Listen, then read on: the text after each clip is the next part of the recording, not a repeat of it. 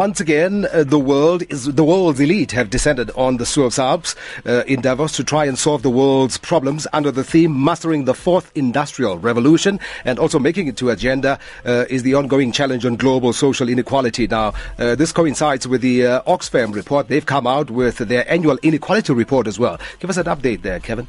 Yeah, well, this is just an indication of, on an annual basis, how ridiculous things are, and it's actually getting worse, Ernest.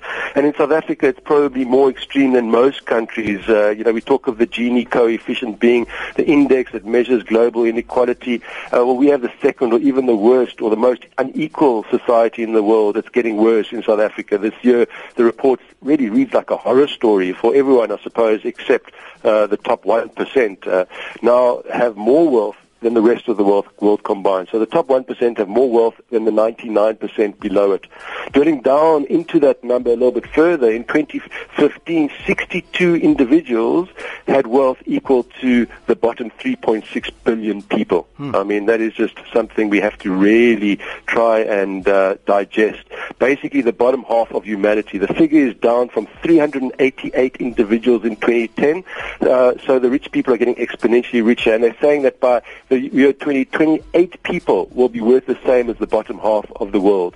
To illustrate this, the richest 62 people's wealth has risen by 44% since 2010. That's an increase of more than $542 billion to $1.76 trillion, which is 30 trillion rand. The annual average income of the poorest 10% of the people in the world has risen by less than $3 per year over the last 25 years, or about 1 US cent a day. To fix this, however, Oxfam says the following needs to happen. Owners of capital need to stop exploiting their workers, as the financial returns to owners of the capital is far too great compared with the return to that of workers. The elite need to stop avoiding tax, which means that tax havens need to be abolished around the world. Gender equity needs to be balanced, and the disproportionate influence that the elite has on politics needs to be in some way, I don't know how, neutralized. All the same blah blah that we hear every year that seems to have absolutely no effect year in and year out.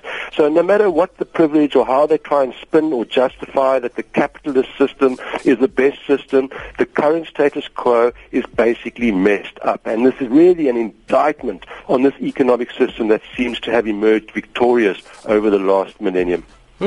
Lots to cover. Kevin James, I'm sure this year will be no different as well. We'll chat again next Wednesday. All the best. Absolutely. Take care, Ernest. Bye-bye. Right. Okay, welcome back. 27 minutes after 4 on Radio 2000. That's Kevin James from GCX Africa.